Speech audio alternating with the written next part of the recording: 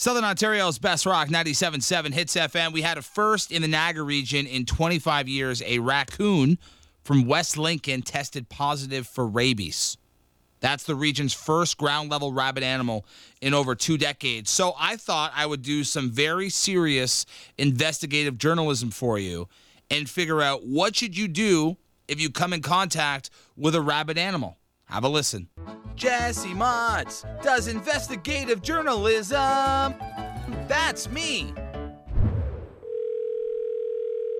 Thank you for calling CDC Info. This is JC. How may I help you today? I just want to know, how do raccoons get rabies? You're wanting to know how raccoons get rabies? Mm-hmm. Okay, so unfortunately all our information is based on how humans can get rabies and how it affects humans. Most people get rabies from a bite of a rabid animal, and it's very rare to get rabies any other ways than animal bites. So what should you do if you see an animal with rabies? I come in contact with the animal, you should definitely go see a doctor and try to capture the animal.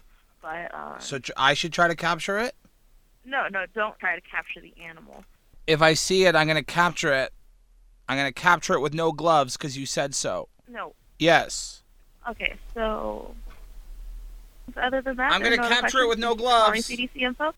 That was investigative journalism with Jesse Motz.